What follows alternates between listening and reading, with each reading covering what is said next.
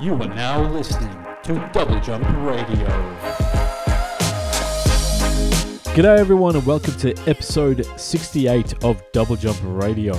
I'm your host Abir and I'm joined once again by my co-host John. John, how are you, my friend? Pretty good. Not much to complain about, I suppose, this week. Yeah. What about you? Pretty good, man. Pretty good. Been super busy. The new iPhone's got announced and for the first time in 11 years I'm switching to Apple for my phone. So we'll see how that goes. It's probably not something that anyone would really expect from me, but yeah, exactly. But hopefully that means maybe I'll get to try out Apple Arcade and try some different games. Oh yeah, a nice bonus. Yeah, maybe I'll be the only person using it apparently. But no, that's good. You'll hopefully have some exciting additions to the family very soon. Yeah, we're getting a third cat. I don't remember why we're getting a third cat, but we are. And because you can. Yeah, yeah, pretty much. We have like a good setup for cats. Yeah. So I think it's just like, might as well get another one because it should. If it works out, it will like harmonize our pet setup, I think. So yeah. So then your boy cat Ash can just chill and not have to worry about being like hyper. Yeah. And you don't have to be like rated cat by Zoe every so. Yeah, so Zoe can just like Zoe has a friend to like wreak havoc with. Yeah, hopefully that's exactly how it goes. It should. Yeah. I'm still like slightly worried just because it's like, this is a situation I have to deal with, like introducing a new cat to existing. I don't know, but yeah, I'm excited. Yeah, so I'm sure they'll be curious and hopefully they become fast friends. But why don't we kick things over by talking about what was on the site this past week?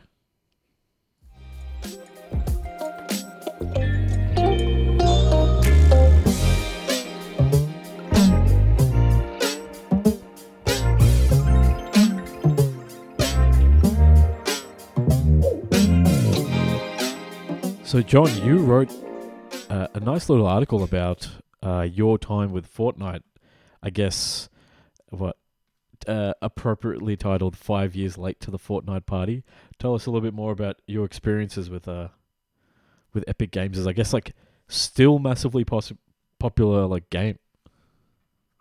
Yeah, so it's basically a recap of what I think I started to say a few weeks ago. As a time traveler experiencing the Battle Royale genre for the first time, only through Fortnite. But it's basically just a breakdown of my first, like, exposure to the game in, like, a real way, beyond just seeing it from the outside and just kind of gathering details from that. So it's, I found it interesting. A lot of it just comes down to, this is less of a competitive, high-stress sort of game and more of a chill collectathon that happens to have other people shooting at you in it. Yeah. And it's interesting that you've only been playing the zero build mode, because that's very similar to what I was, my own experience. Yeah, there was like another podcast I was listening to where they said how, like, apparently there's been a sharp increase in people exactly like us going, it's like, that's exactly what I didn't want to do. It's builds. But I agree with your, I guess, some of the things you found where it was just like you can just kind of drop in and out and not have to worry as much about the stress of it all and the, I don't know, I feel like the other battle royale games are they're very hyper competitive even in the casual modes. Okay. Yeah, because I still haven't tried any others, but it's like Apex still scares me because it's like, oh man, I don't want to be like, it feels like a game where I'd be pretty sold out at it once I have a grip on it. But it's too stressful and scary to start. I can say that Apex is a lot of fun, but I think the reason why maybe Fortnite is like a good change, I guess for me, is that if Call of Duty is too sweaty and too like it's too quick to die in Call of Duty, and it takes too long to get into a match. Apex Legends is very like it's a very fun game. The shooting feels great and everything. The movement systems are really good.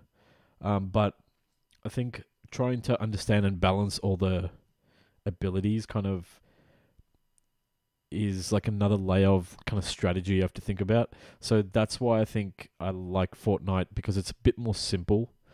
I mean, it's got a bazillion different items, but it's pretty much just like shoot things and just don't die in the storm. Like, Yeah, like a lot of it is, in my experience, it's like because it has crossplay and there's so many people playing it all the time, it's really easy to reach the end stages of any given match. Yeah. Like the more I've played, the more casual I kind of play it, so I care less about the outcome.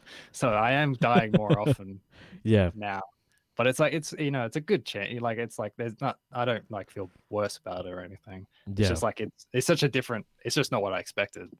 Yeah. Like so yeah. Like because you started playing it a bit this last week. Like is it your first time playing it or? Yeah.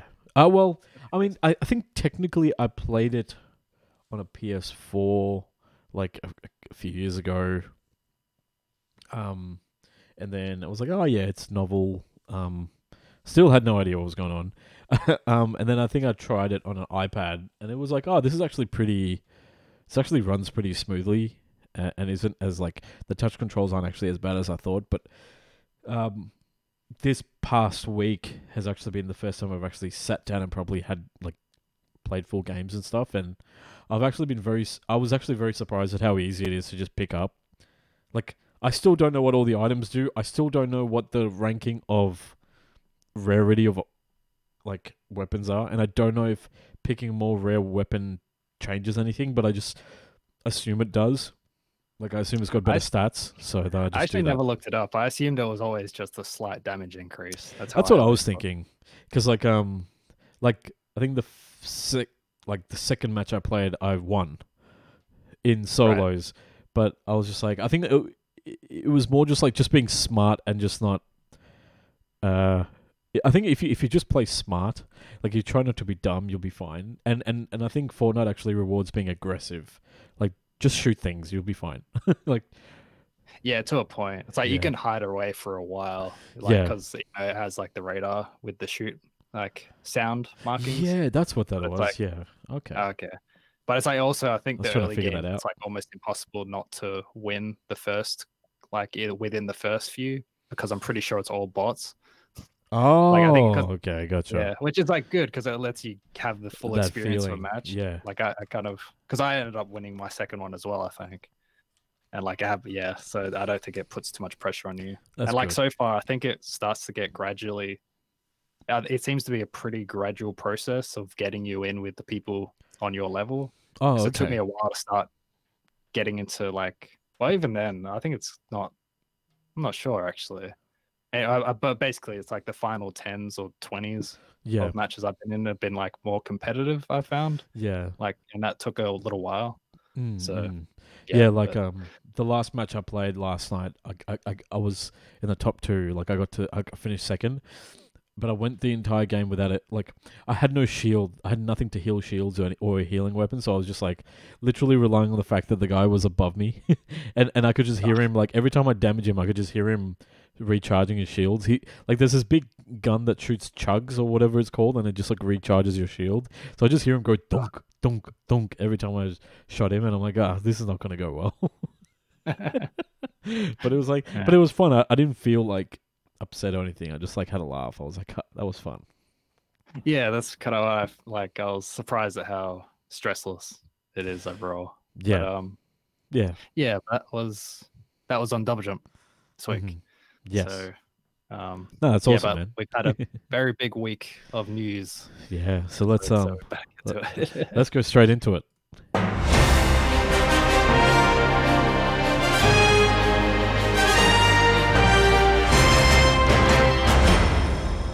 So today, as we're recording this on the Wednesday night, Sony decided to host a kind of, I don't know if it was like trolling or something, but basically Nintendo had a Nintendo Direct scheduled for today, and then Sony like yesterday said, "Oh, by the way, we're going to do one too. We're going to do our own stream," and then. So we've kind of had a lot of news happen in the last 24 hours. So let's kick it off with today's state of play news. And the first big announcement was the official confirmation of Tekken 8, which looks freaking fantastic. It looks like real gameplay, considering like the way the animations are. Like it's like in engine, but like they've done some work with the camera angles and stuff. But it looks really good. And I don't know, but I think this is going to be the conclusion to the Mishima storyline, where if Tekken 7 was like Kazuya versus Heihachi, this father versus son, this is going to be the next battle, which is Jin versus Kazuya. Another generation of father versus son. So we'll see how this goes, but yeah, it looks really nice. If this is how the final game will look, it looks really cool. Yeah. Yeah, it looks like it. Yeah. I think it was confirmed. I believe it was confirmed to be in real engine gameplay. Yeah.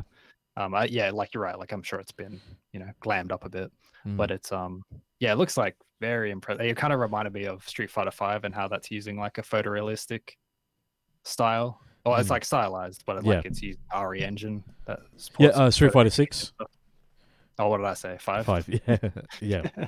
But yeah, like taking it, like it immediately reminded me of that with all the like close-ups on the models, 100%. where it's like you see so much detail.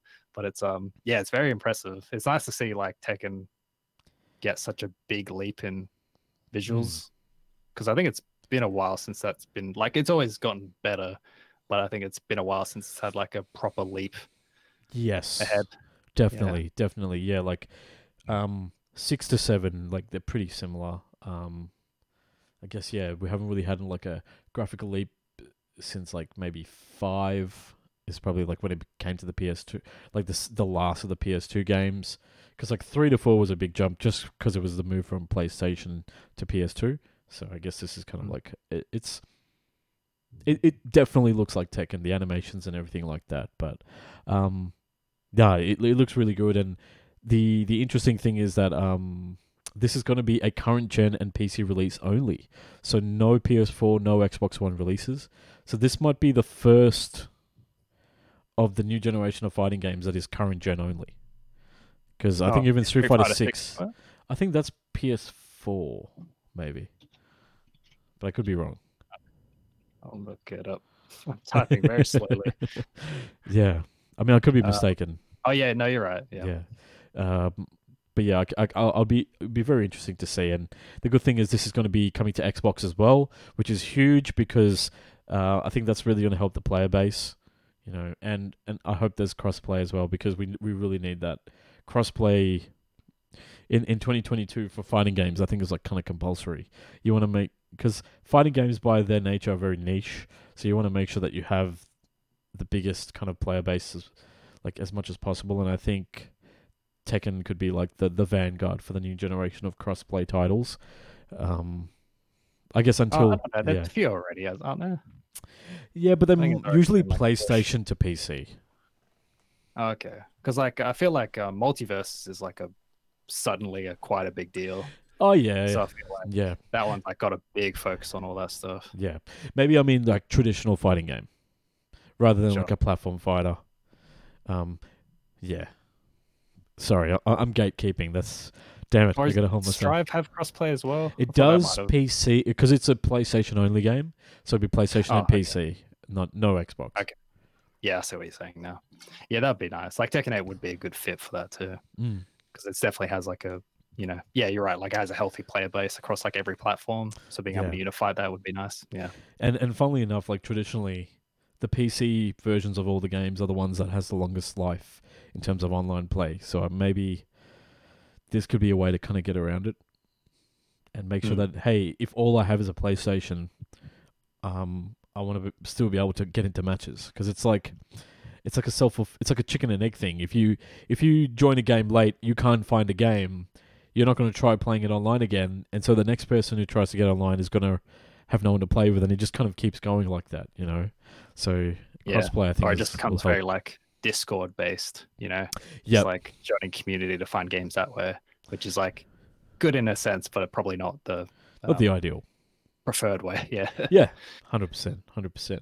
And then we had a slate of PlayStation VR2 announcements. So, Star Wars Tales from Galaxy's Edge Enhanced Edition, which is a PSVR 2 version of Tales from Galaxy's Edge, which already came out on the Oculus system of headsets. Then we also got a look at Demio, which is a tabletop card battling strategy game. Which hey, who doesn't mind a little bit of that? But I don't know. I guess I'm not the ideal. I'm not the ideal kind of target audience for this, but hey, I'm sure like people, the 10 people out there who still care about VR would really love this. Sorry, yeah, I don't know. I think like VR's firmly in the the tech dad realm. So, I don't know. I think it's just been quiet for a while. It's not maybe. like the Meta Quest is small. That's true. That's true. So they are pricing it up quite a bit. So maybe Yeah, maybe give it a few months. yeah. And then the next announcement was a PS5 remake. Sorry, a PS4 and PS5 Western release of Like a Dragon: Ishin, which I didn't realize that Like a Dragon existed before Yakuza Like a Dragon, but I guess. Like a Dragon is like the original title for Yakuza in Japan. Like it was retitled Yakuza for Western. Is that what Ryuga? Because Ryu means dragon. Ryuga Gotok, which is what the Japanese name for the studio and I think the series. Probably means like a dragon.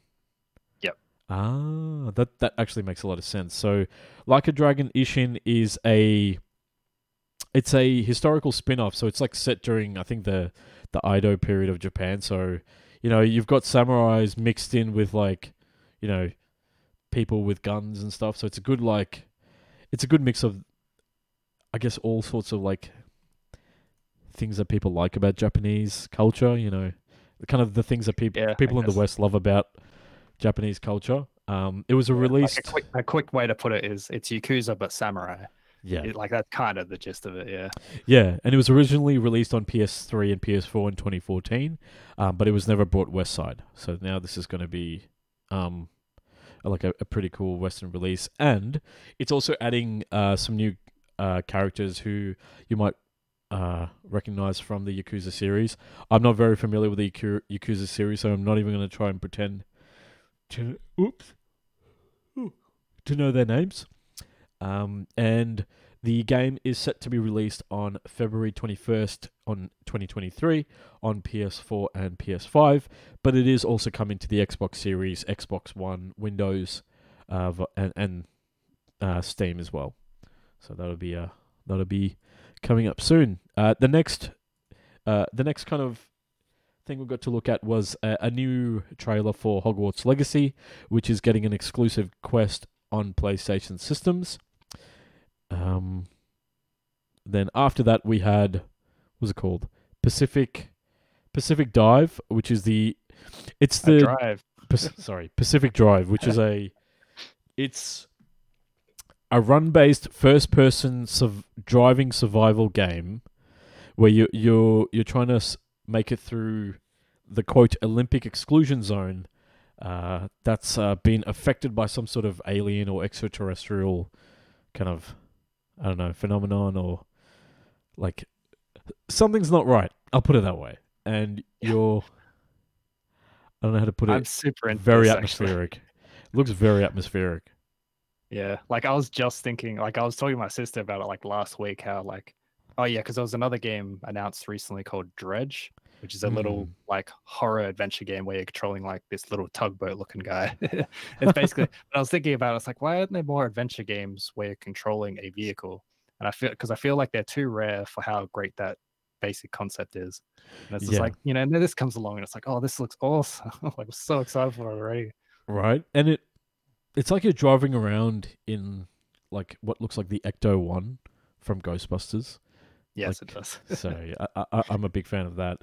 And it's the debut title from Ironwood Studios, and it's slated to come to PS5 sometime next year, which is pretty cool. The next bit we got to look at was, I guess, like a little montage talking about the PlayStation Stars loyalty program. So some of the things that they talked about was, how should I put it, like some collectibles that are taken from the PlayStation Pantheon, like in terms of the, what is it, 27, 28 year history of PlayStation, I guess. So things like the original, like one of the apes from the original Ape Escape. You get like a mini original PS3. It's pretty cool. So the service is going to be coming to Asia later this month, and then expected to come, through Oceania, Europe, and America later in the year. Or I guess at least starting this year. I hope so.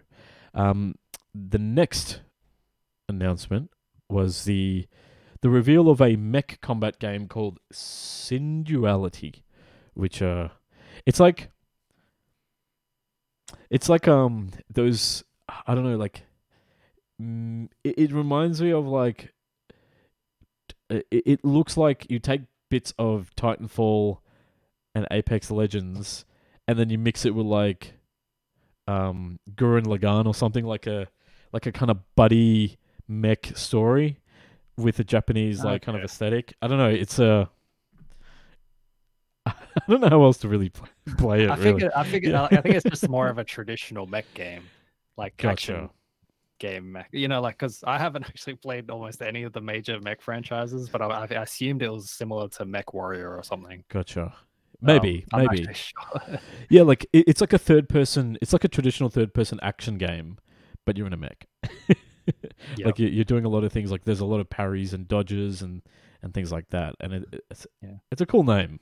And it's also one of those like cute little industrial-ish mechs instead of one of those super stylized anime mechs, which I'm very into as well. It gives off Diva vibes. Does it? I don't know what that is. Diva from Overwatch. Oh, right. Yeah, sorry.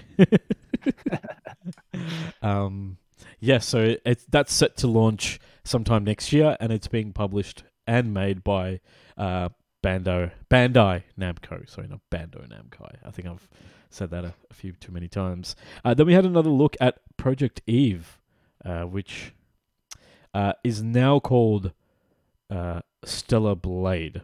So Project Eve, I feel like, has been teased for like many years now, right? Like at least a couple of years, if not longer. Because we definitely saw it last time I wrote a write-up of a State of Play. It was in that one, I think. Gotcha. Because I remember the only thing I remembered about it, which I was immediately reminded of in this trailer, was calling it creepy, and it still is creepy. Yeah, lots of jiggle effects, gross character designs. Oh, yes. Yeah. That's what this. Yeah. Okay. That's what I was like. Why does this look familiar? Yes, it was that kind of. Yeah, very very creepy anime styled. Like it was made by Team Ninja from like 2005. Like it's very DOA. It made me think where it's like I feel like we don't see too many. We probably do. Maybe just like high budget ones. We don't see too many Japanese titles that are like so leery anymore. On like, or maybe we do. I don't know. It feels like I'm not exposed to it as often. Anyway, but this game is Chinese. And I was thinking it's like, maybe we'll see a lot more as China starts to, like Chinese developers start to scale up into like such like high budget productions. I wonder if it will be I wonder if that will be a trend at all. Not to generalize, but it's kind of the only thing I could really notice about this game beyond how flashy it is.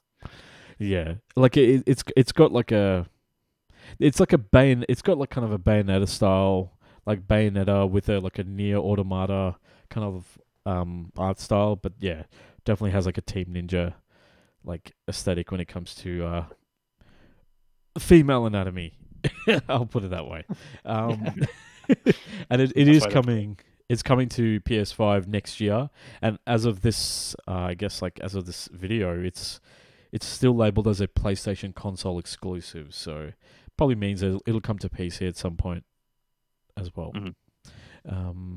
So I mean, Stellar Blade, I guess, sounds a little bit better than Project Eve. I don't mind it. I always like titles that are more evocative than literal. Though I guess maybe it's literal. I don't know. Who knows? There's something to it, though. Yeah. And then we had a look at a new game, which is called Rise of the Ronin. It is, speaking of Team Ninja. Oh, John's letting out, I think that's Zoe. Whoop, Ash is up now. So, Zoe wanted to leave. No, yeah. You're meant to keep talking. Yeah, I am. I was actually commentating. I'm like, oh, Zoe wants to leave, and Ash is just hanging out. He's still in his box. Yeah, he's still chilling. Yeah. So yeah, we've got a new game called Rise of the Ronin. Speaking of Team Ninja, this one's a new action RPG from the very very long running studio now. It's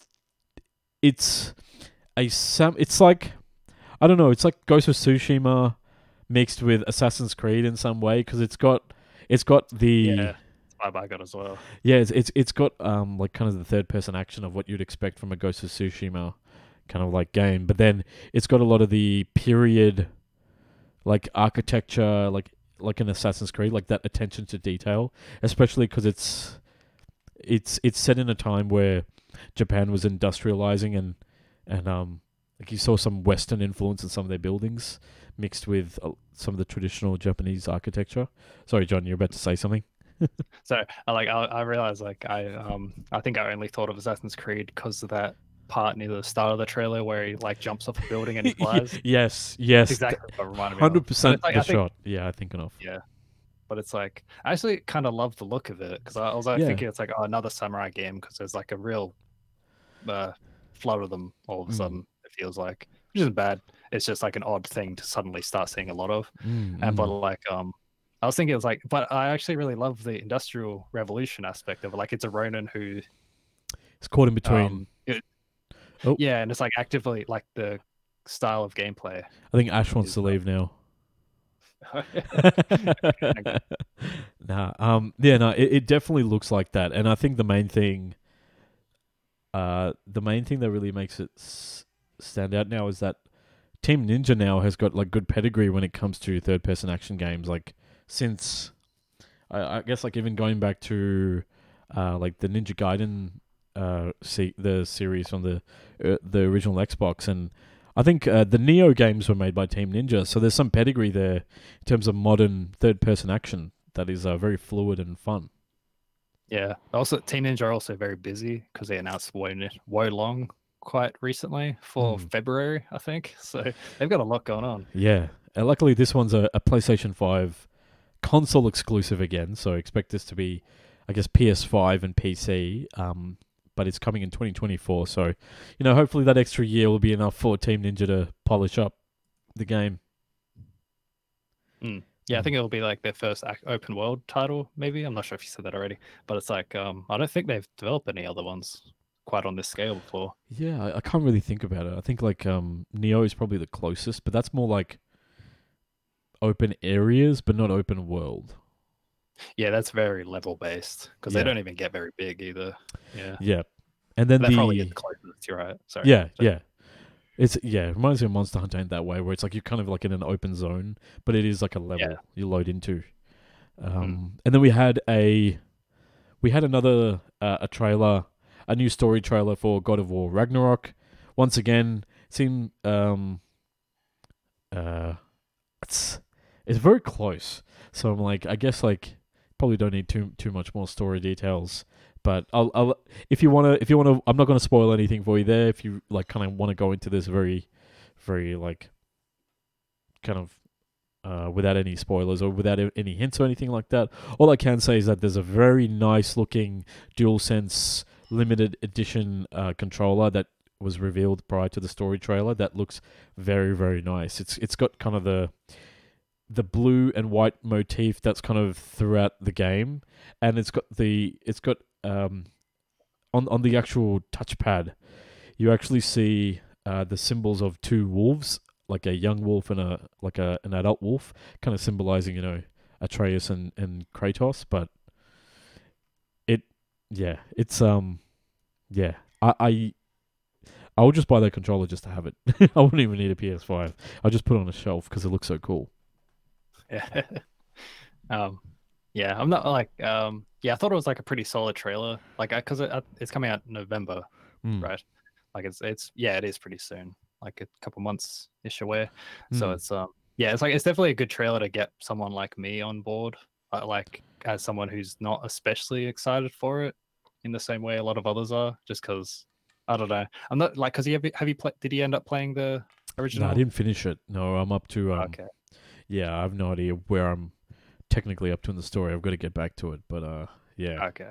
But like one thing it feels very petty the more I think about it. But one thing I which really ended up hurting my time with it was the loot system, like the equipment system. Yeah. I hated that thing. Like I felt it Yes. like harmed the overall pace It was and just annoying. like yeah, it was annoying. Like it's just like just stop giving me crap to swap onto. Like I just want Kratos to look like him, and I also got like the damage heavy stuff because I Yeah. didn't want to have like full clothes on because I don't think it's like I want Kratos to look like he does Yeah. with the just pauldron. Like I don't Yeah. want all bulky stuff. Yeah, and like I didn't even know half the things that like I didn't even realize there was a whole mechanic and there's all these stats and stuff about it. I'm just like it just kind of popped up for me like I unlocked stuff and I'm like, "Oh, wait, I'm meant to be managing this system as well." Like Yeah, like I really didn't think like it ended up detracting from the experience. Like it detracted more than it probably should have for anyone else. yeah. But it's like it's all I end up thinking about the game. It's just like, man, I don't want to deal with that again, just because it Yeah. felt so annoying. It feels so annoying my memories. But But yeah. anyway, Ragnarok's coming out pretty soon. It's a Yeah. pretty good trailer. I am like it did work on me in that it's like, oh, I really could maybe I'll play it when it comes out. We'll Yeah. see. No, it definitely looks great and let's just say that some of the elements there get out of this world. I'll put it that way. Based on what we saw in the trailer. But yeah, that's gonna do it for the state of play.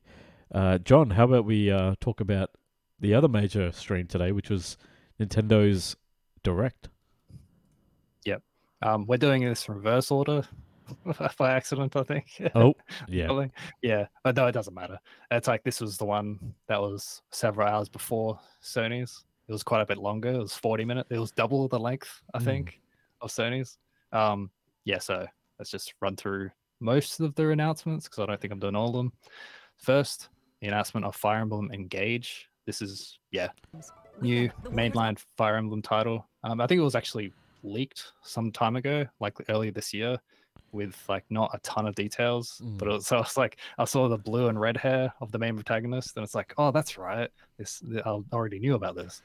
But this is the first time we're getting like properly introduced to the game, as well as its new signature, like kind of gimmick mechanic, called the new summon mechanic, which is basically summoning old Fire Emblem characters from past games to sort of act as your partner in battle. Like for those who don't know, Fire Emblem games, like the way its combat works is that you can pair characters up to kind of support each other in combat. Yeah. And this one, it's like, I think it's actually a pretty elegant way to do like a unique thing for this individual game, especially one that harkens back to old fan favorite characters. Yeah. While also, tying into the actual gameplay systems. Yeah. Rather than just being, hey, look at this sort of thing. If you know what I mean? Fire Emblem Engage. Also, I will say I found the title surprisingly dull for a Fire Emblem title. I was kind of surprised by that. But and the logo. Yeah, like if you said Fire Emblem Engage was a like a dating sim, I'd believe you. Oh, maybe. I don't know. It sounds like something else. It sounds like a mobile game or something. Yeah, it does. Something like that. If they call it like a different genre is a good way to say they it. should have just called like Fire Emblem Tactics or something. I don't know. something else because it is like got a Thing you've small been doing for strategy. 20 years. Now Yeah, it's now it's in the title. now it's in the title for sure. Yeah, so Engage is coming out on January 20th, 2023. And yeah, so after that was the announcement of Octopath Traveler 2, which was actually spoiled by Green Man Games like 3 hours before it happened or something. Oh Which is man. funny. But you know, it didn't spoil much else. Yeah. So 8 new characters in the same way, same setup as the previous game. So 8 characters that you kind of gradually, you start off with one, find new ones over time. Except this time there will be intersecting stories, which is like a new feature for this title. There will be overworld actions that are different between day and nighttime. And otherwise, it seems like it's more about taking what's worked in the original, polishing up what didn't, and yeah, I don't think there's too much that's like especially eye-catching beyond what you kind of expect from a title like this. But which is the beautiful art style and that tilt shift pixel kind of like perspective. It's such a cool visual style. Yeah, it is. But it's like I think like a lot of it is just like I didn't play it, which is a common refrain for this podcast, but like all I heard about it was being somewhat disappointed with that the game didn't really meet its potential in people's minds, because it's like it's a really cool premise, you know, like building a party over time and having characters interact and their stories interact over time, and the interaction part is the part that didn't really happen in the original title, and I like the idea that they're building on that. Yeah. So Octopath Traveler is coming to PlayStation and Steam as well as Switch on February 24th, 2023. After that was the announcement of Theatrhythm Final Bar Line. So I think this is the first time we've seen one of these games since the 3DS entry. Yeah, because I can't think of like even a re-release on on the Wii U or anything like that. It might have been a mobile release actually. I'm not sure. This one is very big compared to previous games. It includes it includes 385 songs.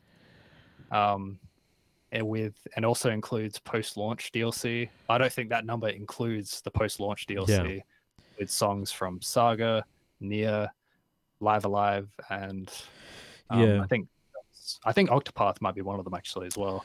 Yeah, I think the final number was like more than 520 songs. Yeah, that's so many.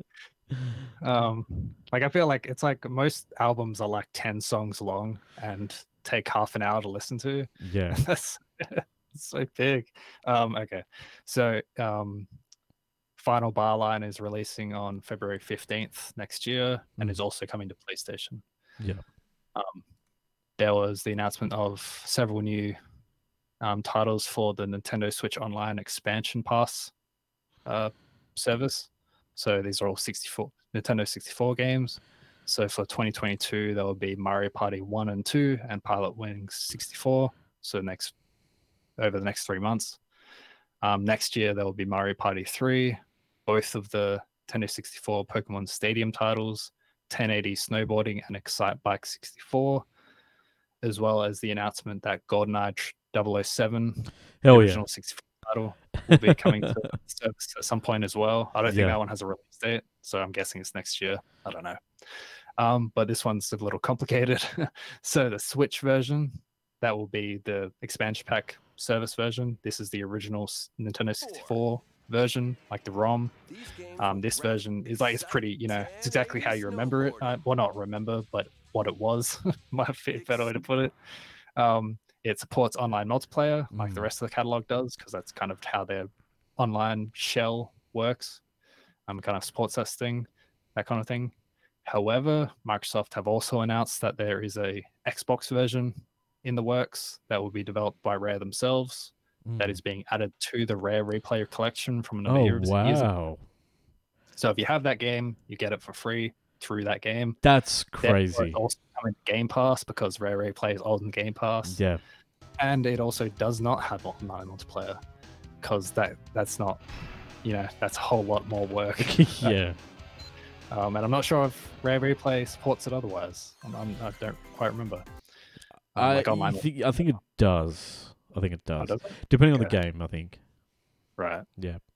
But So dude, that's depending on huge. what you want. And for me It's personally, 1080 snowboarding, that's a game I really loved. Like both that and GoldenEye, but 1080 snowboarding, I spent a lot of time playing that game when I was a kid. So I'm super excited for that. cool. Hell yeah. A new trailer for Crisis Core Final Fantasy VII Reunion. This is that PSP title being remastered. That was announced some time ago. Yeah. This trailer revealed their release date for December 13 later this year. So coming pretty quick. Yeah. Yeah, I'm not sure if I think it was just like a broad story trailer. I don't think it revealed too much else. No. And that's coming to most platforms from what I remember, including Switch, because it's, yep. After that was the announcement of Pikmin 4 by Shigeru Miyamoto, who's apparently he loves Pikmin a lot. He always comes out for Pikmin. As part of this presentation, he kind of does a few quotes where he said, quote, "We won't be showing any gameplay today, but he does show a screenshot of the game and it's kind of close to the ground compared to usual. Yeah. Like it's kind of, I think he says it's from the perspective of the Pikmin, like it's, rather than top-down RTS style. And he also says a confusing quote where he says, quote, "Nintendo Switch has made controlling the game simpler, meaning you can further concentrate on the core essence of Pikmin gameplay," which, I mean, I guess it just means simpler, but I didn't think the gameplay was all that complex in the first place, so I'm not quite sure what he means. Yeah. But Pikmin 4 will be launching, or is set to launch in 2023. Yeah. After that was Fae Farm, and also 6 other farming games, or games with farming in it. Was also announced. Yeah, so, and they're all coming next year, because all these games are coming, and probably in February, because we didn't write it down, but all these games are coming in February. Yeah. There was a new trailer for Bayonetta 3. I don't think it really shows anything we didn't already know, but it also pointed us to a separate 7-minute gameplay trailer that kind of breaks down a number of the new mechanics that haven't been explained already. It also revealed a couple of new weapons we hadn't seen yet. So one's like rollerblades, except they're also yo-yos that summons like a demonic spider. It's very cool. I like it a lot. Otherwise, not any info over there unless you're quite into the series already.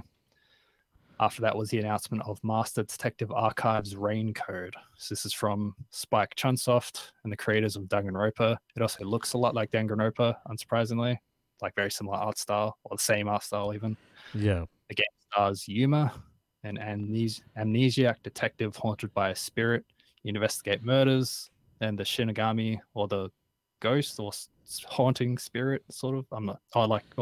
What was the Death Note thing? Yeah, Shinigami. Yeah, I forgot like the Ryuk? actual. Ryuk was one of them. Yeah, no, I was trying to think of the definition. Is what I meant. Oh, like they're like the gods of death, I think. Like yeah, that's right.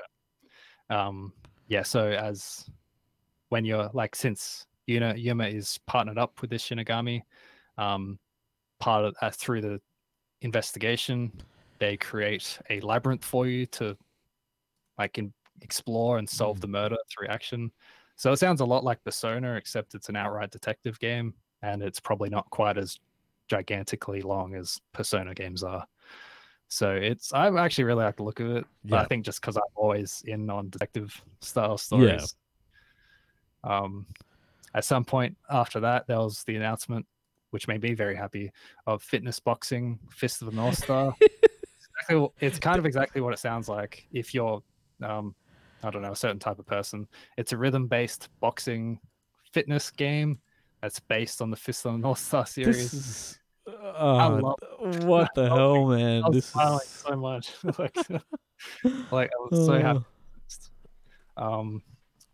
Yeah, just go look up a trailer of it, or if it's playing already, I don't know. I've got it in the background. It's hilarious. It's just, yeah.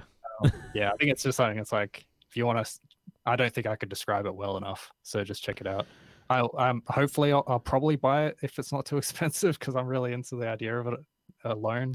Yeah. So Fitness Boxing Fist of the North Star is releasing in March next year. Yeah. There was an update of the Front Mission games, like the mech tactical strategy RPGs. I'm not even sure they're RPGs, but like strategy games. Yeah. More strategy, I think. Yeah. So 1 and 2 remakes were announced some time ago. So first will be releasing in November. Mm-hmm. The second will be set sometime for next year, and while also announcing that the remake of the third Front Mission game is also in development, so that will be releasing sometime after the second one, and that's it really on that. So Yeah, there's a lot. Yeah, so there was announcement of like most of the modern Resident Evil games for like cloud versions of Resident Evil titles, like modern ones. So this includes Resident Evil 7 and Resident Evil Village. They're both arriving on October 28th. And then Resident Evil 2 Remake and Resident Evil 3 Remake coming later this year. So I guess within the 2 months after that.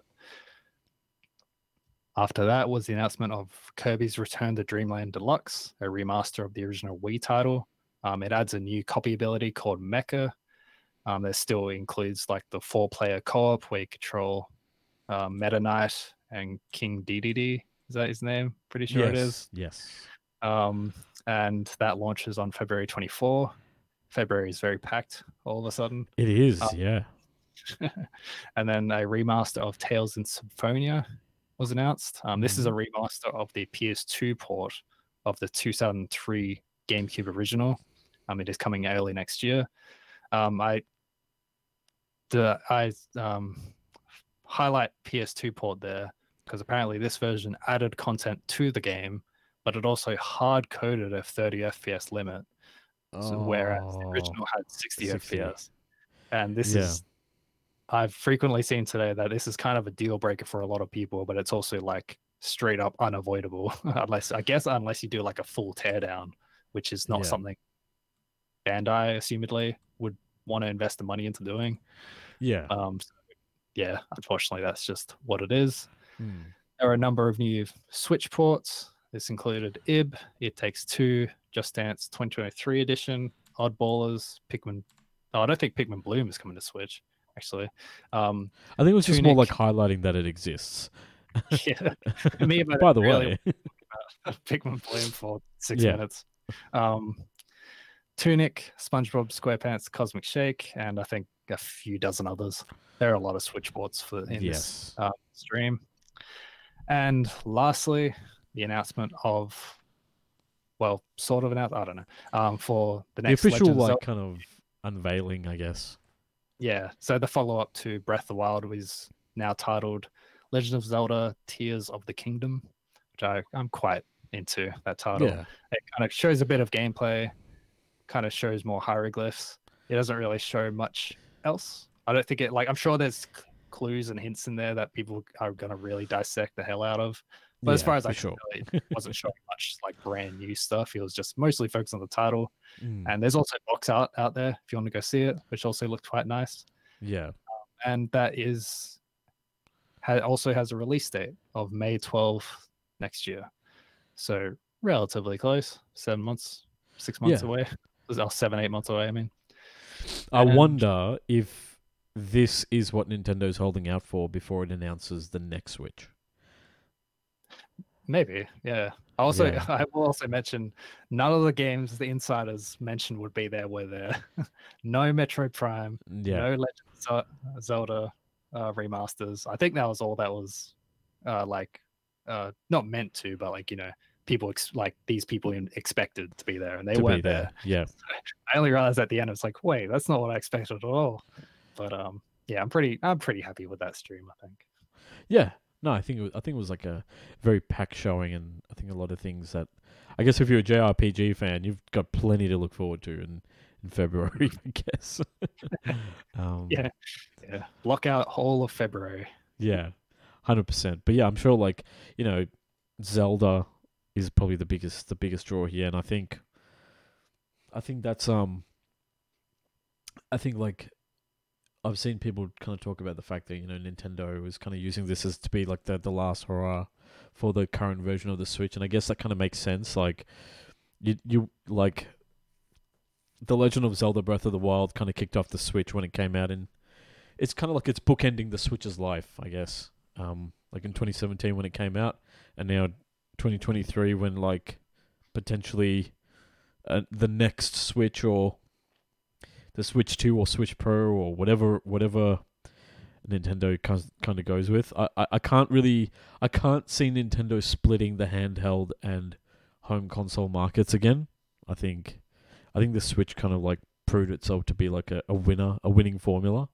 So it'd be interesting to see what happens, because like I don't think Nintendo could get away with delaying Zelda to the next system, but I think they can get away with, delaying Metroid Prime 4 to the next system.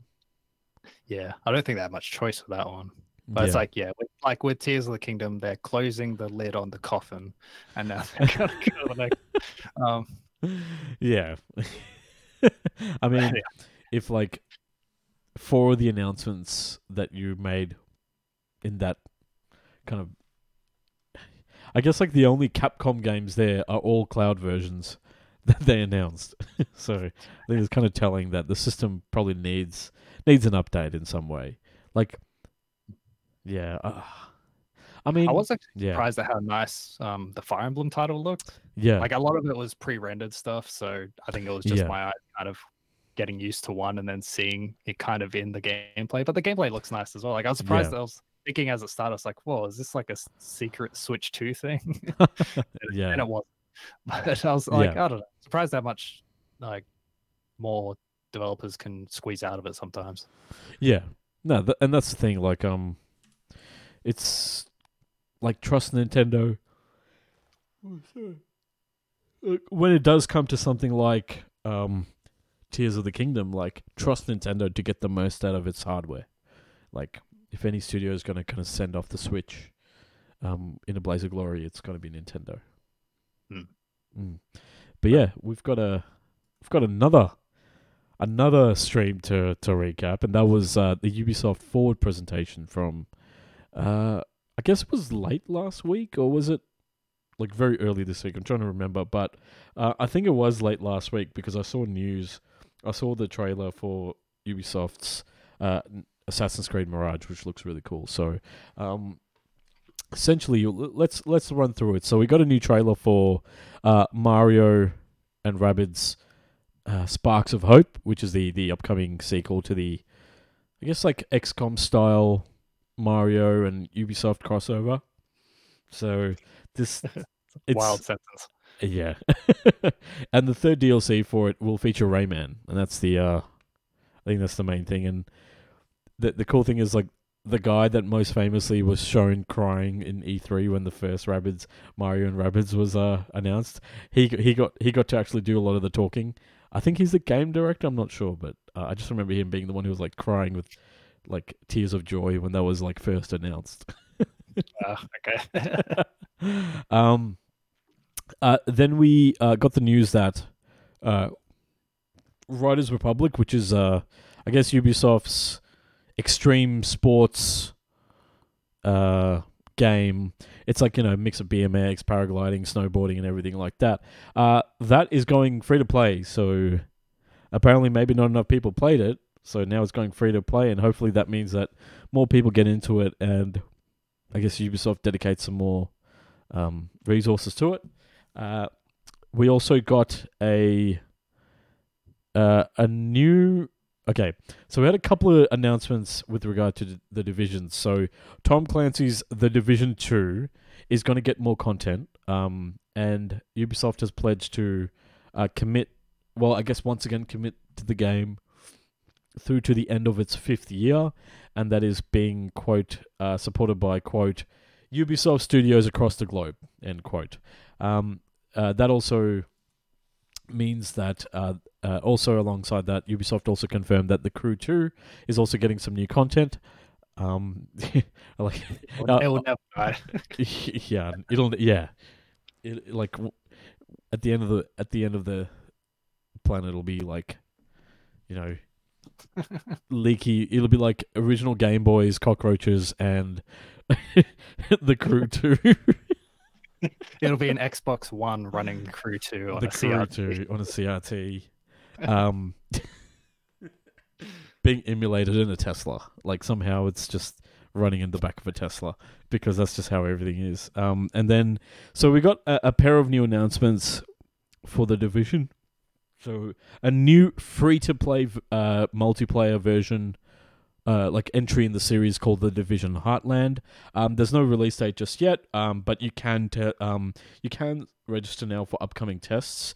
I might actually have a look into this because playing Fortnite has proven to me that, you know, like third-person shooters can be fun, but I just need a wide field of view so that I don't get the motion sickness. I think that's the thing that's the annoying thing with Fortnite, is that it's so zoomed. Like for a PC player, like it's very, because you're sitting so close to the monitor, it's very like jarring. Whereas I guess if you're sitting on a couch on a console a bit further away, it's not so bad. You probably want that kind of like kind of more zoomed in look.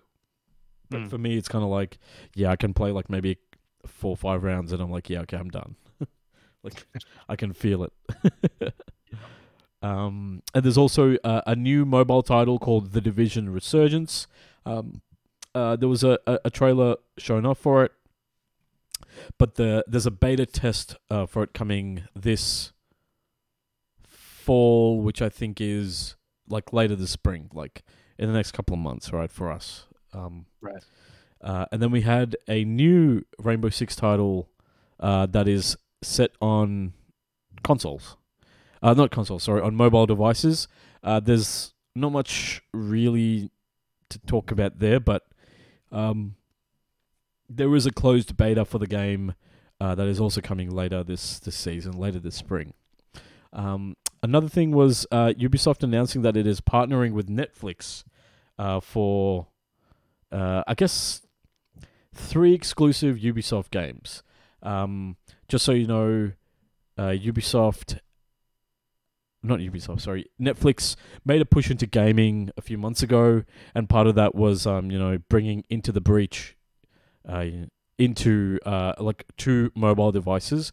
But you can download the game standalone, but you require a Netflix subscription to like quote unquote activate them and play them. So this, I guess, is like continuation of Netflix.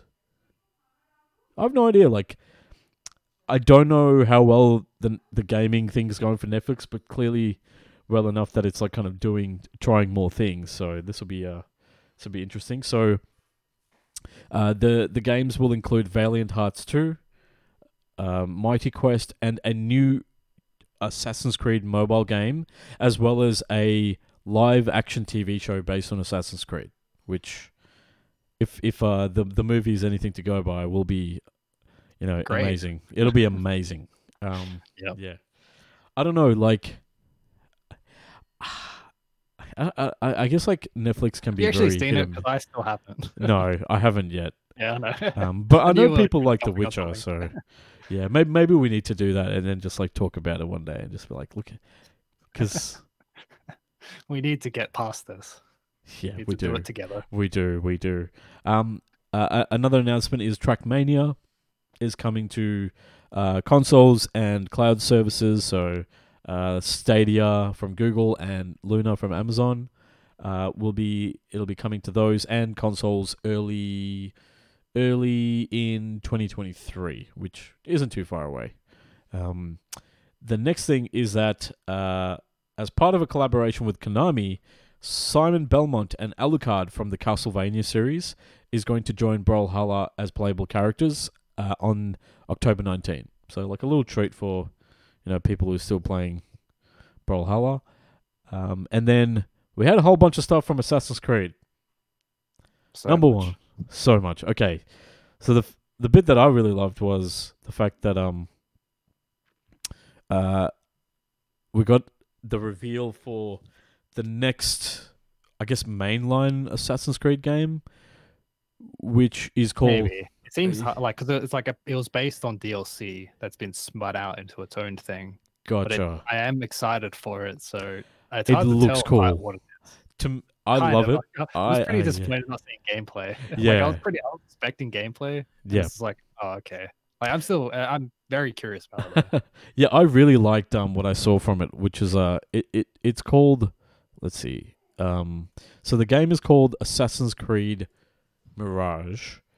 It is starring Basim Al Ishq, I think was his name. I'm trying to remember, but basically he was a reincarnation of like one of the ancient prehistoric alien races that kind of act as gods in the like in the lore of Assassin's Creed. Too much. This is too much for me. But apparently, like this is just like this is set during the same time as the original Assassin's Creed. So during like, I guess it would be Crusades era Baghdad, and it's set during the Abbasid kind of like the empire that was ruling at the time, and it follows the, I guess they're called the Hidden at this stage / the Brotherhood. So the kind of the League of Assassins has been established by now, and I guess you're playing as the newest recruit to the cause, and it from what's been told so far, and from what was I guess teased in the trailer, is that it's much closer to the series' stealth routes from the original game versus like from Assassin's Creed 2 onwards, where it was just basically just murder, just murder in the open. So yeah, I actually didn't. I actually figured it was like 1 till whatever that last one was called, Revelations, because that's kind of when it ended. well, that's the Desmond arc. Oh, Unity, I guess. Yeah, was the last one in that vein.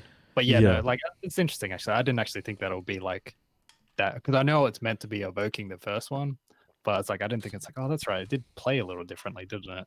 Oh yeah, and remember, like in the first one, there was so many like missions where you're tailing each other, and you're just kind of you're like sitting on a table and you're like listening in on conversations, or you're stealing maps from guards so you can figure out what route to take for the next mission, which is like an assassination during an event, and you're like looking at the kind of patrol routes and things like that, like kind of planning your next attack.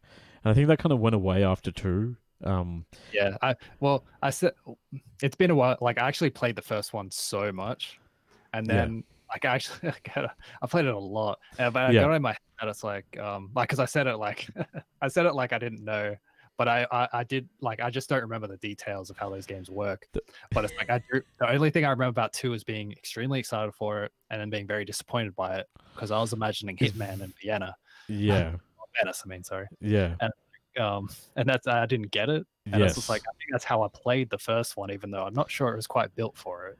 But I think it was at least closer to it. Yeah. And like in this one, you've got the thing where when you assassinate someone, you kind of go into that dream world, and then you take the feather that like dip it in the blood of the victim, but then like the teaser at the end of the trailer is that you're in that kind of dream state or whatever, but then like you start seeing like ghouls appear out of the ground. So like there's something happening. There's like some supernatural element there.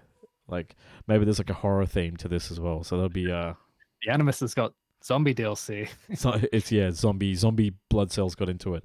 Cause like I feel like there was so much of the first game that was outside of the game, where you're literally like in a bathroom looking at pretty much like a black light with like all these scrawlings on the wall, and then like walking and then going through to like the desk and reading through everything. And remember, like, dude, wasn't Kristen Bell like the voice actress and the like, yeah, wasn't it Kristen Bell who played like the scientist?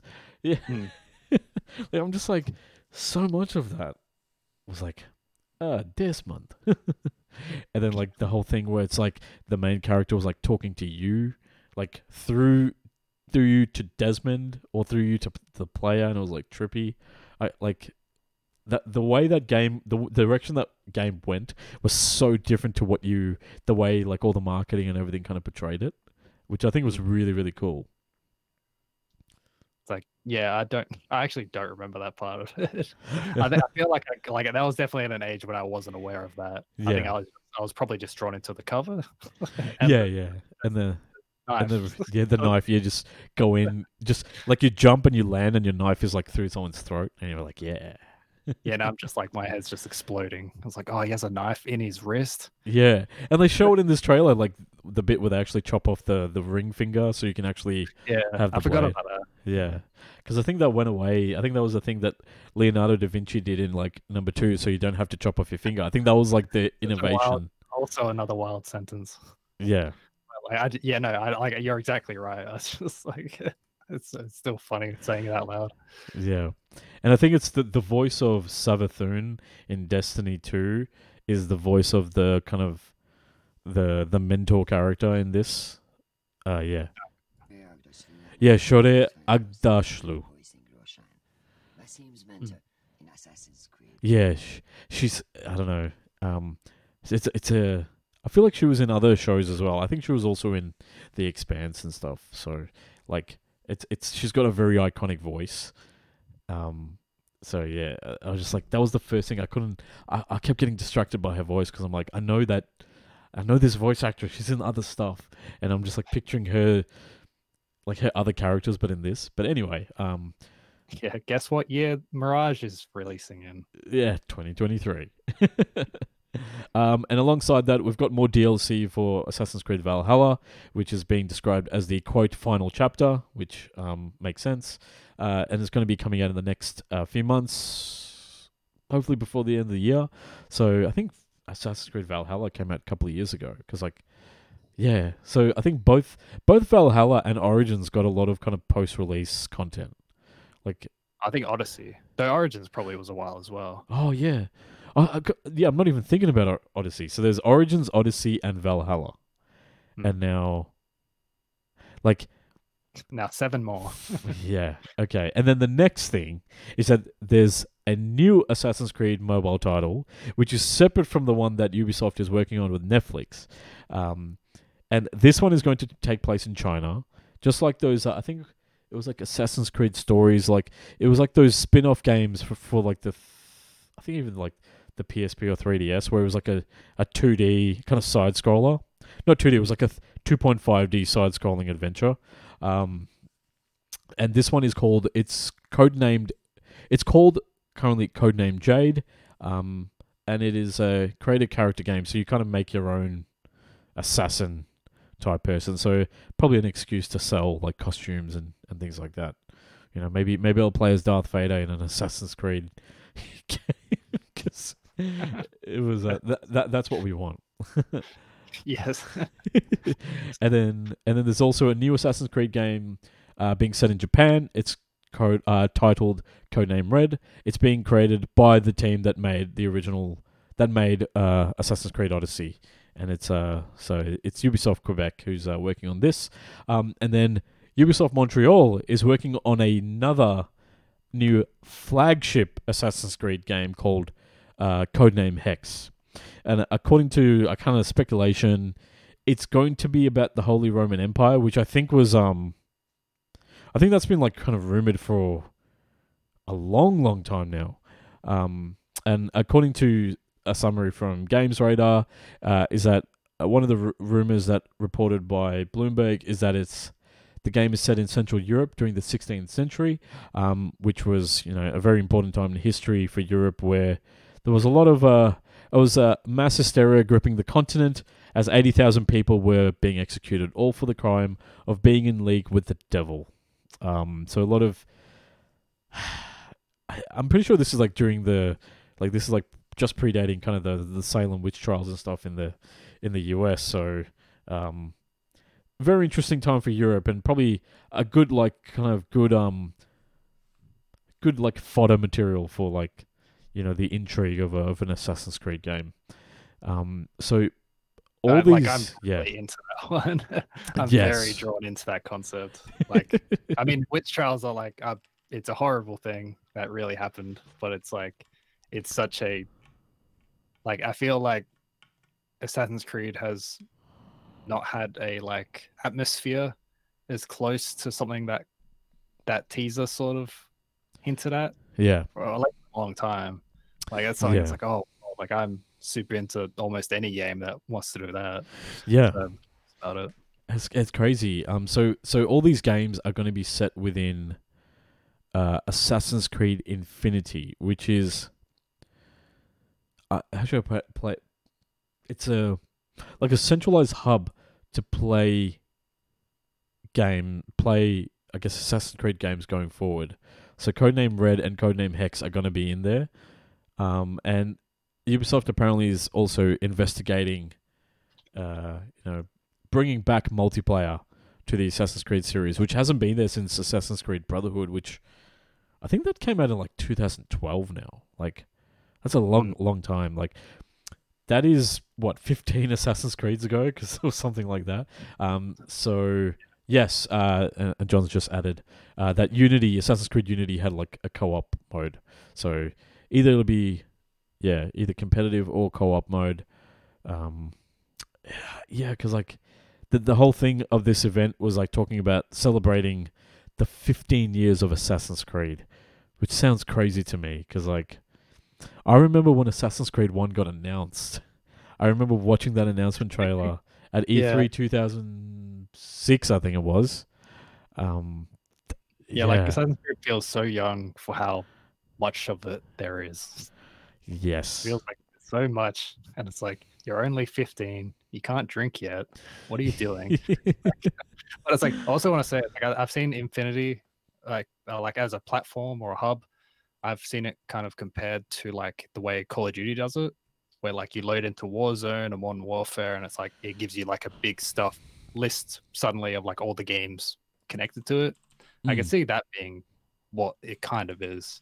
I've also seen, like, I'm not sure if it was confirmed or not. I don't remember, but I think Infinity might also be the way that it detaches the modern storyline and kind of keeps it going on like a more, game agnostic platform. Yeah. As well. Yeah, and also with the multiplayer thing, it's like if they're gonna do like Brotherhood multiplayer, as like service game separate, like you could just have it separate but have it just connected to all the other games while not having to graft it onto another one.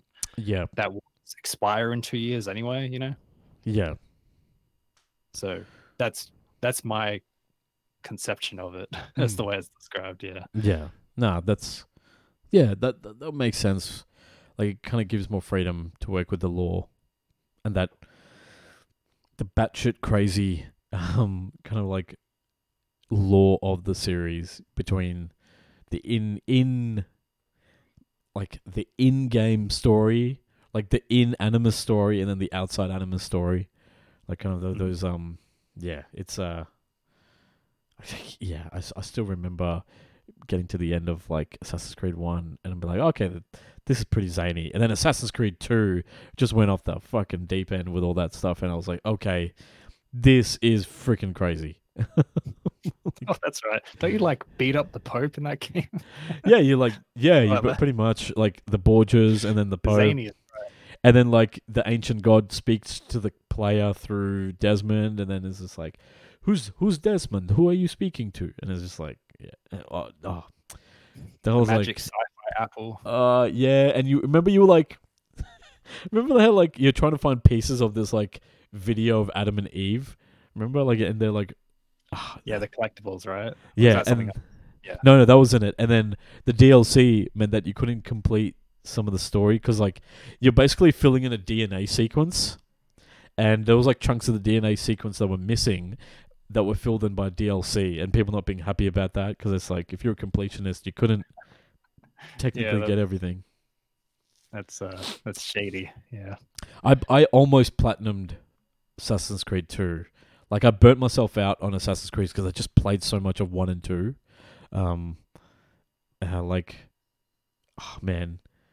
remember, like, Assassin's Creed 1, like, you're walking through and you hear all the preachers in the courtyards and stuff. Like, it's, praise be to, shame to King Richard and his infidel army. That was so cool. Praise to Salahuddin. It was, definitely a lot of atmosphere and a lot of it was so cool, man. It's just, I tried to play. I never played 3. Like, I own Brotherhood, but never played it. I never played 3 or Revelations. I played Black Flag, but I never really got into it beyond like, I think I played like the first few hours, and I was just like, it's just another one of these. when I was like very broke a number of years ago, which could be a lot of years, but like any periods of time, I mean. But I did get the like standalone version of Freedom Cry, I think it was called, which is like Yes. the kind of like separate episode Yeah. DLC about one of his crew members in Yes. from Black Flag. That game straight up like stopped working for me part of the way through. That's all I remember about that game, and it's like, oh, okay, I'm not Wow. Yeah, because like it like doesn't work. Like you get onto the boat to go to another place, and then the game stops. what? Yeah, that's my entire experience of Black Flag is that Yeah, DLC the not working. standalone DLC. Yeah, because it was because essentially it was like I don't think it was like Adewale or something. Like basically, you're like Edward Kenway, who was like the main character, like the main assassin in that game. Like his kind of second in command was like a former slave, I think, and it was kind Mm. of like it's kind of like and Freedom Cry, I think, was like kind of telling a story of escaping from like slavery and kind of becoming a pirate. And yeah, I remember like buying that DLC and never playing it, but I was like, oh, you know what? I think this is important to support, a story like this Yeah, being told. So I yeah, was like, because I I didn't was like, feel I was bad. super into it. Yeah, Because I played, yeah, like I was able to play a bit of it, and then yeah, that I enjoyed sucks, it. man. I'm so sorry that happened. That sucks. It's so long ago. Oh, It's been like my actual only experience with Assassin's Creed. I think wow. for since then, like, because I just don't play them really. Like, Yeah. the only one I'm planning on playing soon is like Origins because it's on the PlayStation service. Like, it just got Yes. added Yeah. because I want to play the Egypt one, and that's the only one I really care about playing. Yeah. But Because that's the one that was like the big reboot for the series. yeah, That, yeah, but then since then there have been two more games. yeah. There's been a lot. Yeah. Um, That was pretty anyway, cool. But yeah, how about let's just keep this train going because we've got another kind of like piece of stream that we had, and that was D23, and yeah, Disney and Marvel holding its own, I guess, streaming event with some announcements. John, tell us about that. yeah. This will be kind of quick compared to all these other ones. Yeah, so Disney held their own conference. Didn't announce a ton, but announced some things. So first off was Amy Hennig. She's the former writer slash creative lead. I think that's her titles from the Uncharted series for one, two, and three, and Naughty Dog in general. She announced her new studio's game based around Captain America and Black Panther in World War II. That is pretty much the entirety of the game's details. Nothing else. No release window. So presumably quite far off. But I did have like some concept art of Black Panther, Captain America, one of the was it like Raging Commandos or Howling Commandos, and Yes. one of Black Panther's bodyguard people. I don't remember their names at all, or like their actual titles. Oh, damn it. Yes, I know what you mean. Like the Warriors, basically. Yeah, yeah. Fuck. Damn it. But yeah, but it's like that's all we've got of that game so far. Yeah. Um, but it will be assumedly quite a high budget, Yeah. high profile release. After that was the announcement of Marvel World of Heroes. This comes from Niantic, they're the developer who created Pokemon Go and a number of other like augmented reality games where you walk around with your phone and type stuff. So kind of curious to see what that actually is. But yeah, that's all we got. Marvel's Midnight Suns from Firaxis has been brought back into 2022. That So is it's the. launched Yeah. to yeah, it's launching December 2nd for Xbox Series consoles, PS5 and PC. Last gen releases for PS4, Xbox One, and the Switch versions are they're releasing later. Mm. So not this year. I kind of like ever since I don't remember what game it was, but I've kind of like ever since they kind of delayed the second. Oh yeah, Doom Eternal or something. Yeah. I think that was the one, or maybe it was, or whatever. I'm just kind of suspecting that they're just going to quietly cancel it is, or at least the last gen versions, if it just takes too long. But Yeah. we'll see. Of Um, Marvel's Midnight Suns. yes, that one. Yeah. Yeah, but it doesn't matter. Yeah, so that's coming pretty soon. I'm actually like I watched some trailer for it kind of recently, and I was suddenly very excited to play it. I don't know what changed but I'm quite like I was interested in it already. Yeah. But suddenly I'm like, oh, I'm actually very into Yeah, it. In like an current, XCOM mix with Marvel was pretty cool. yeah, like it's yeah. And lastly, there was the announcement of Tron Identity, so a new visual novel based on the Tron franchise. It's coming from the developer BitHell Games, who the developer who made Thomas Was Alone. So that's coming to PC next year. And that is the entirety of D23 for this podcast. So not a ton, like I hyped it up, but I don't think there was too much to really show. So yeah. Yeah. No, that was actually pretty great. Pretty efficient summary there. So why don't we keep the efficiency moving forward? And John, EA and Koei Tecmo are working on, I guess, a project to take on Monster Hunter in some way. Yeah. So EA and Koei Tecmo, they partnered together to develop a new hunting game, like game in the hunting genre. Basically, it just means I didn't know it was a genre, but it is a genre. Like like Monster Hunter is too successful to not have clones. It's just that they're like entirely Japanese so far, which I guess this one will also be. But I guess it's like a bigger effort at taking it. Is Genshin Impact technically a clone of it? I know Dauntless is, right? The one that's on the free to play one. Yeah. Yeah. Genshin, as far as I know, isn't. Okay. That's something else. That's more like a Breath. Yeah, I remember people comparing that, I think, more to Breath of the Wild. Maybe that's more like an art style thing. Yeah, probably. Yeah, so this game will be made by Omega Force. They're the in-house game studio owned by Tecmo, responsible for Dynasty Warriors, Samurai Warriors, and all those licensed spin-offs they make, and a few other games. It'll be set in fantasy feudal Japan. It'll be a, quote, truly AAA experience, according to the press release. They will have promised to reveal more about this game later this month, and no platforms are announced yet, which I guess the platforms might be announced later this month. Yeah. But a lot of Halo drama. Yeah, so the next piece of news, I guess a couple of things have happened.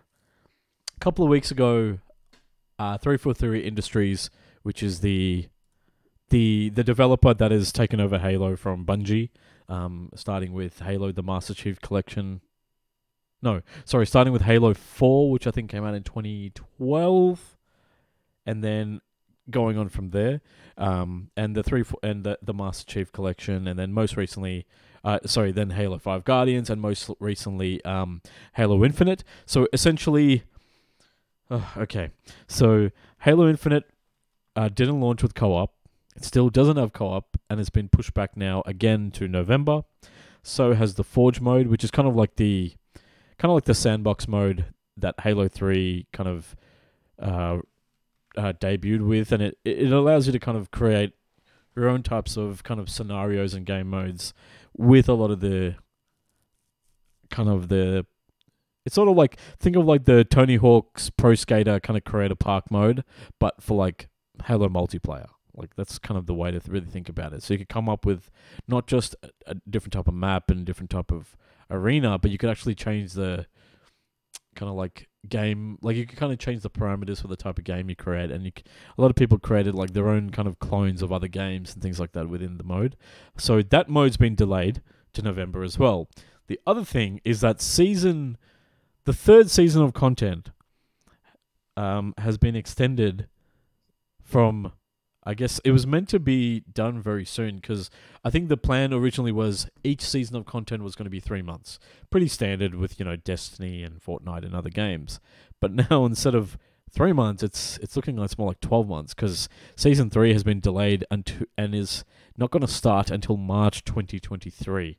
So that means the way Halo Infinite is right now from a multiplayer point of view, that's how it's going to stay until March 2023. And that means it's not going to make it to 2023, unfortunately, because it's severely lacking in a lot of content. Like, there's not many maps. The armor sets look terrible. Or they're just very, like, they're basically just, kind of reskins of the same, like, just changing some color here and there. There aren't that many weapons in it. There's not much customization. The monetization is it's very expensive to upgrade anything in it. So it's just like, yes, it plays well from a core perspective, but people need change. People need more things to keep them tied in. A handful of maps is good enough for maybe the first couple of months, but if you intend for this game to be a live game and to compete with, the likes of Fortnite or Destiny and things like that, it needs more. It won't make it. And yeah, it's just, as someone who loves, like, I really enjoy the Halo Infinite, like, multiplayer. It's a lot of fun, but I've stopped playing it because there's just not much to really keep you going, to work towards, Yeah. Sorry, John. I'm not really adding anything. I might be the only one who enjoys this analogy, but I was thinking about how, like, when games come in like kind of half broken or just like constantly, just kind of missing the mark technically at release, it's usually called like it's coming hot. I was thinking it feels like in Halo Infinite it came in on fire, and then the developers have been constantly trying to like put out the fire while also trying to build the rest of the house. Yeah. Like, 100%. It feels like it's constantly like just in a rush to keep it from falling apart. Yeah. Because it's like old Jenga blocks. Which they constantly try to reorganize. It's like, it's really sad, but it's also just like, man, how, like, I can't. I mean, games are like, there's like, it's not the only catastrophe of a game. Well, catastrophe might be a bit strong, but like, it's also just like, it's not the first time something. It's just like, I feel like it's the first time I've seen a live service game so completely fall flat on its face, like, and like kind of keep doing it, sort of, Yeah, 100%. Because let's not forget that the Master Chief Collection, which was released in 2014, like, it's only like, I think in the last couple of years that it's like become playable from a multiplayer point of view. Like 343 Industries is no stranger to hard times. to like trying to put out fires and build a house around a, like, I guess what's left, like scorched embers of, like, of what used to be the frame. Yeah, so it's like, you'd think when the first house burnt down, they thought that, okay, next time we build a house, we make sure that it's not on fire. But they didn't. They must have hired the same builders with the same dodgy equipment, because yeah. And like, listen, a lot of talented people went into making the game and everything, and the single player campaign is like phenomenal. But clearly, maybe it was just the time frame. Maybe it was like mismanaged, or maybe there was too much scope. Too many things were promised, and it seems like the ones suffering, the developers are probably suffering because they're probably having to, put in a lot more work and maybe put in more hours and things like that than they initially planned to. And now they've pushed back an entire season of content while working on other major content pillars. So it's not like these developers are getting like a break and getting more time. Like, they're probably just going to they're probably just working harder now, but now they're going to have to work harder for longer, and potentially on a game that isn't going to make it because, I don't know. I think in 2022, it might be too late to pull a Ubisoft and, bring success out of like a failed situation, or like out of a poor launch like, like Rainbow Six, like The Division, like Rainbow Six, like, For Honor, and, The Crew, what I mean? Like, yes, The Crew. So it's, I don't know, I'm just, as someone who's been really trying to find a multiplayer shooter that's kind of very well made and like fun to play and well supported, there really isn't much out there. Like maybe Apex and Fortnite, and I guess like Warzone, because Destiny 2 sure as hell isn't supported from a multiplayer point of view. So yeah, that's just disappointing to me. But in the wake of this and this past week, Bonnie Ross, who's one of the co-founders and kind of, I guess, she's the corporate vice. She's also the corporate vice president of Xbox Game Studios. Has announced that she's leaving the company. While she was meant to leave earlier, like a couple of months earlier during Halo Infinite's winter update, winter update, which would be coming up soon. So that's where we'd expect to see the Forge mode and the co-op mode implemented. Due to a family emergency, she's taken the decision to step down much earlier. So yeah, it's not a good sign because she's just the latest in a string of, I guess, prominent designers and kind of developers leaving 343 Industries in the wake of Halo Infinite's kind of like launch woes, which I think is just unfortunate because people naturally leave a large project like this to work on the next thing or the next step in their career. But I think the fact that Halo Infinite isn't doing so well kind of adds to it. Just kind of puts a very like difficult to pass through lens, like a very murky lens on the whole issue. Yeah, because I think as I understand it, the developer taking over her position is the one who's kind of led the rebuild of Master Chief Collection. So yes, not a bad person. Yeah, to kind of lead ongoing. Yeah. So Pierre Hintz, who's like the lead on production, is now taking over as creative director the studio head for 343 Industries. And you're right. Yeah. Let's see. He's trying to he turned Halo the Master Chief Collection around. He's gonna have to do the same thing with Halo Infinite, and hopefully not the next project. Yeah, let's finish this house on top of this fire. Gotta get this fired. It's like he's like laid the last brick, painted the last wall. He's got everything done in this house, and then he's just been instantly, before he can like sit back and drink a beer and like look at his work, he's had to just been pulled to the next project, and he's starting again. There's a fire over here too. Well, yeah. Anyway, speaking of houses on fire, Babylon's Fall is officially shutting down fully in February. So Babylon's Fall is the latest, I guess, almost latest game from Platinum Games and Square Enix. It was designed and marketed. It was launched as a service title that would be supported for years. Yeah. They've said a few times that it will continue being supported despite a lot of very kind of bullying like reports of how few players there are on Steam. So there was like 15 people at one point. Yeah. Or 3 maybe. There's very few. Yes, but Babylon's Fall is officially ending very soon. So from the quote, it says, "We launched the game's official service." On the 3rd of March this year. Oh, is that how new it is? I thought I was wrong. No. It won't even make a year. Jeez. Anyway, I'll say it. Quote, "We launched the game's official service on Thursday, 3rd of March 2022, and continued to undertake additional development and operations. However, it is with deep regret to inform you that we'll be terminating the game's service on Tuesday, 28th of February, 2023. Digital sales have also been halted immediately. Like, you can't go buy it digitally. Yeah. You can buy physical ones, I guess. Physical copies, which I'm guessing are immediately skyrocketing to $10. So we'll see how it goes. Yeah. Can't keep them on the shelves.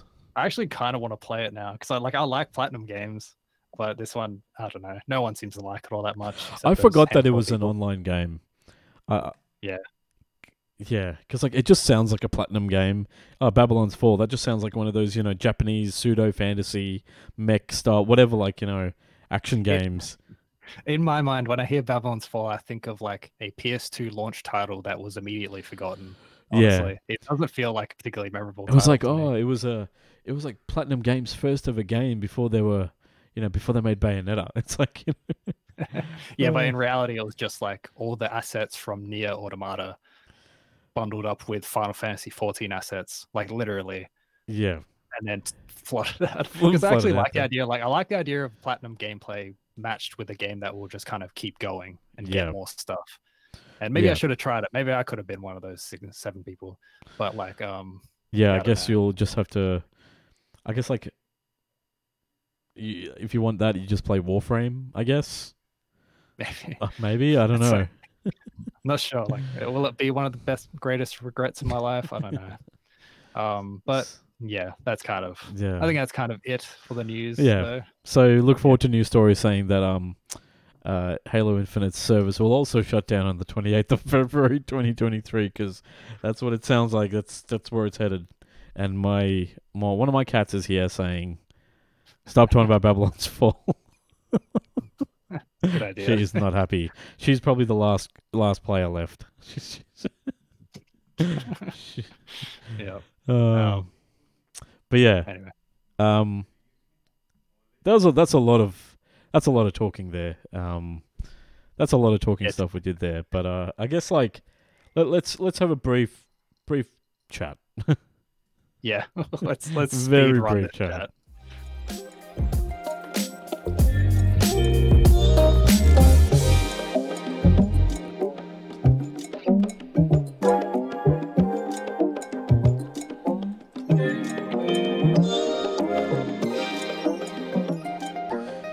Secret of Monkey Island. Yeah. You tell us. Like you got to tell us. Like what brought Yes. this on? I was thinking about the Devolver published sequel coming up Yes. quite soon. I think Tales from And I Monkey remember- Island. Is that what it is? I don't Return to, wasn't Return to. Yeah. it? Yeah, and then I remembered I bought these games years ago on Steam, and they're just sitting there not being played. So I finally started up the first one. I think I'm a good way through it now, like most of the way through. Yeah. I'm not super drawn to it, but it's also like a very old game. The remaster Yeah. quality is really high. I'm kind of Yes. you can like flip between the old like DOS. It's like I MS played DOS this. style I game. bought this when this came out as well. Yeah, you're Oh, right. okay.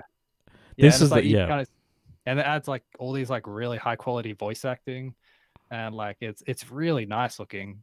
But I will say I'm not especially charmed by it, even though I do appreciate what it is. It kind of make you think it's like, oh, I wonder if the newest one will be. I don't know. I like it. It's just Yeah.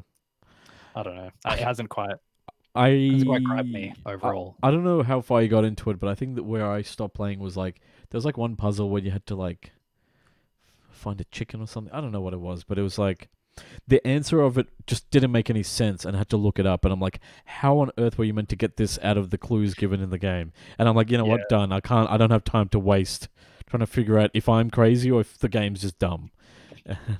Yeah, it's like it reminds me of when I tried playing okay, good. Yeah, it reminds me of when I tried playing Grim Fandango, which I just googled the title of to make sure I got it right. Okay.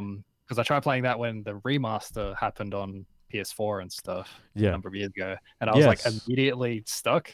Like I didn't know where to go next, and it reminded me of that a little bit, where it's like the more I've gotten into it, the more I've been hammering H, like the hint button, because it just tells you where to go eventually. Where to go, yeah. Like it's a good system, but it's also like the more I get, like I just don't have the brain for old school point and click adventure games, at least without playing more of them, which I think guess makes sense because like back when you had to, like back in the early 90s or whatever, like maybe 3 or 4 games came out that really stood out and you just had months to play this one game, so you probably had the time to figure shit out and you couldn't it was either that or maybe download some very dodgy looking text files that were like readmes or whatever, like in FAQs from back then, from like whatever message boards were around in the early 90s.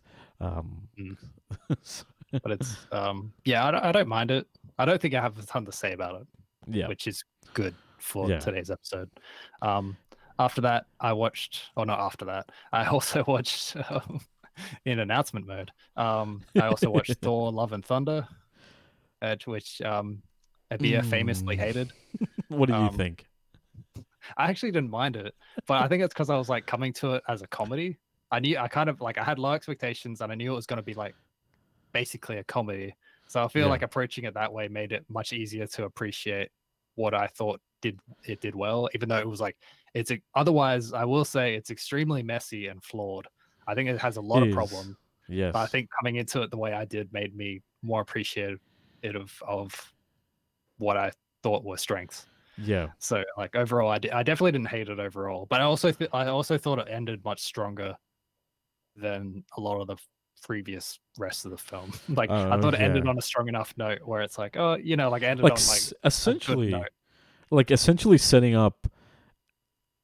Like it's a game changer in terms of like the type of entity that is now being entered into, like, you know, the manifestation of like love, like, you know, which is like, I think isn't not even a celestial. It's like one of the core kind of things that inhabit the world or something. Like it's like one of those like really high end concepts that's like being brought from the Marvel like lore into the Marvel Cinematic Universe, which is pretty crazy. Like yeah. And the fact that it's like Chris Hemsworth's daughter, but it is. I thought it might have been. Yeah. And then it's okay. Did you? It's like it went too, like, to me it was just like, you know, I said it kind of went too far. It became like a parody of like, you know, What do you think? I get what you mean. I kind of agree to a point. I think, yeah, I probably agree really, but that's just because I was expecting it.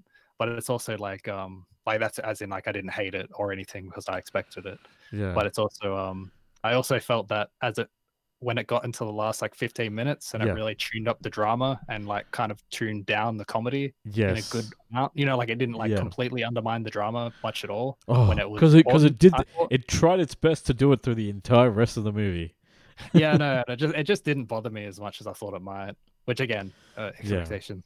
But it's like I thought like by the end of it, I thought it hit its dramatic notes without like on a broadly. Yeah, I do think it was like, not to be a comics fan, but nerd. I mean, not to be a comics nerd. I am disappointed they wasted Gore on this movie. Because he's I'm not a huge fan of that arc personally because I felt it was very dark and it kind of clashed with a lot of the rest of the run. It didn't belong in this movie. Like there was a lot going on in this movie, and I was thinking it's like I feel like this movie would have been better if you kind of got rid of Gore and replaced him with something more mundane, and not something so high scale, to like kind of let everyone else just have character problems and trying to resolve them while dealing with a problem. And like, having that would have felt really exactly. Like it would have felt like very episodic in a way that maybe Disney wouldn't have liked, which is fair. But it's also just like Gore is such a like he in the comics he is a ruthless galaxy universe destroying threat who is far past the point of caring about absolutely anything. Whereas and it's like I don't mind that it's different. I just thought it's like this is such a big villain. Like it's like one of the biggest modern Thor villains, as I understand it. Exactly, but anyone that comes really close, and it's just like, this is a big thing to like kind of spend on. And like he's the God Butcher, right? And the thing is, like, you know, it's supposed to strike fear into all the gods, but all the killing, he only kills one god, and that was like at the beginning of the movie when he just happens to, like, when a sword happens to come out of the ground. But like I was thinking that, but I think I was like kind of sold enough on that montage of all the corpses. I was like, oh, that's well enough, because I know what you mean. But I also was like, I think because I kind of knew what I was getting into. I think I was like, a lot of it just flowed well for me. What did you think about Russell Crowe's accent and like his depiction of Zeus as like a, you know, kind of womanizing, bumbling? I don't really know any Greek people of Greek descent, so I'm not sure. Because I was thinking about it, because you mentioned that last time, and I was thinking about it like during his performance. Like at very least, Russell Crowe was having fun with it. Otherwise, I don't have the full comprehension to know how insulting it was. I think, and I think the training like the montage at the beginning of the film of him transforming from like Fat Thor to Fit Thor, I think that could have gone, like, that just kind of went by in 30 seconds, whereas like that could have been like an actual transformative moment for him, but that never happened. There's like a few things I could have worked with, but it's just like they had so much to run through so quickly. And then like Jane Foster, who's this like brilliant, like, you know, published astrophysicist, this and all that, and then it's just like kind of joking about, you know, cancer, and so it's just like, it just kind of didn't, like, you know, you're dealing with someone who literally murders gods because of their children. they lost their child, Yeah. and then someone dying from terminally ill cancer, someone trying to rebuild the kingdom after their people, the remainder of their people were massacred. Like, there's a lot of kind of like heavy things happening, and it was just like, oh, but by the way, there's Korg, and by the way, there's screaming goats for some reason, and then for some reason, and Thor's like somehow like he's got a kink for like inanimate objects, like. Oh, that was already a thing they were doing. I know, but like that was already in the last one, I think. Yeah. But like, yeah, I will say, I don't think I realized quite. It felt like it was doing black comedy, except it actually wasn't. It was more like they were just mashing absurdist Taika Waititi humor with really dark context. They just stop. Like, Taika Waititi just needs to stop. Just take a break, mate. Like, you're not. Like, yeah, just take a break. But you've been watching movies as well. Yeah, so my wife and I, we watched Orphan First Kill, which was the like prequel to Orphan, which came out in 2009, but this one came out like this just came out like a month or so ago, like earlier this month. So essentially, in the first movie, an American family adopts who they think is an orphan child from Russia, but it turns out that this child actually isn't a young girl. It's actually an adult woman who's escaped from a psychiatric hospital, but she's got some rare genetic disorder that stunted her growth, so that she always looks like a preteen girl, but she's actually like 30, in her 30s, and she goes like on a murderous rampage and stuff. And this is kind of like this is a prequel, and what I will say is that the twist to this movie was like something that I was not expecting at all. So there is something to be said about that. So like the Orphan movies, like they're not. I'm not going to say they're top class horror, but they're definitely up. Like they're good. They're a good bit of fun. I've heard this one was like either surprisingly good or genuinely good. Yeah, I think surprisingly good, and and then I guess like through that becomes genuinely good because it's like, because you're not expecting the twist. It's especially if you've seen the first movie. This is such a twist that you're like, oh shit! Like you kind of sympathize with the bad person in this movie, and things like that. But yeah, like it's one of those movies that like you kind of sympathize with the person who's meant to be the villain, and you're like, wait, I shouldn't be doing that. But yeah. And then played some Fortnite. We talked about that at the top of the show. Been having fun so far, but I'm like, I think I'm getting dangerously close to having to spend money because I keep loading in as just like the generic soldier character, and I'm like, I want to be one of these references. Oh, dude! By the way, Uniqlo just officially released its Spy X Family collaboration. So there's a whole bunch of T-shirts based on Spy X Family. That I'm like, damn it! Are them actually good? Yeah, I like. There's a couple of them that are pretty cool. I would encourage you to watch the first 12 episodes of Spy X Family because the second half of the season will come out next month. So I would encourage you to watch it. I think you'd enjoy it. Yeah, especially because you've seen it. Oh, the dog gets teased, but yeah, I think the second half is the. I was just like, these are nice. They're actually pretty actually pretty cool. But yeah. Anyway, that's going to do it for this bumper episode of Double Jump Radio. I think my voice definitely is dying, so I think yours might be too, considering how much news we had to cover earlier in the show. But as always, you can send your questions to podcast@doublejump.co. So send in your questions or send in your responses to the things we discussed today.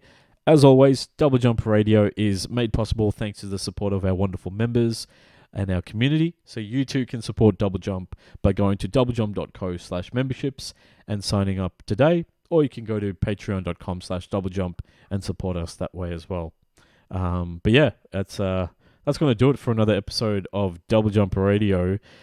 John, thank you so much again, man. We didn't get to talk about wrestling this week, but I'm hoping that next week we can talk about it. Okay, I'll see what I can. But yeah, everyone at home, please head over to doublejump.co to read all of our awesome articles and join our Discord community. We're working on a newly revamped server, so that's going to be unveiled very, very soon. But yeah, John, anything you're going to be playing next week? You're teasing? I need to play Splatoon because I own it. I haven't been able to play it. Well, there you go. Yeah, so I'll be playing Splatoon. Yeah. Awesome. Well, till next time. See you later, everyone.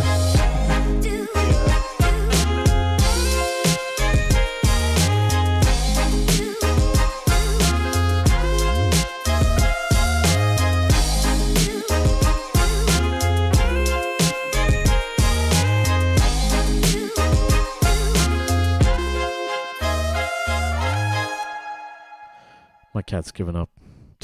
She's like, I tried to get you off the computer, but you didn't listen. And now I've given up. See you, everyone.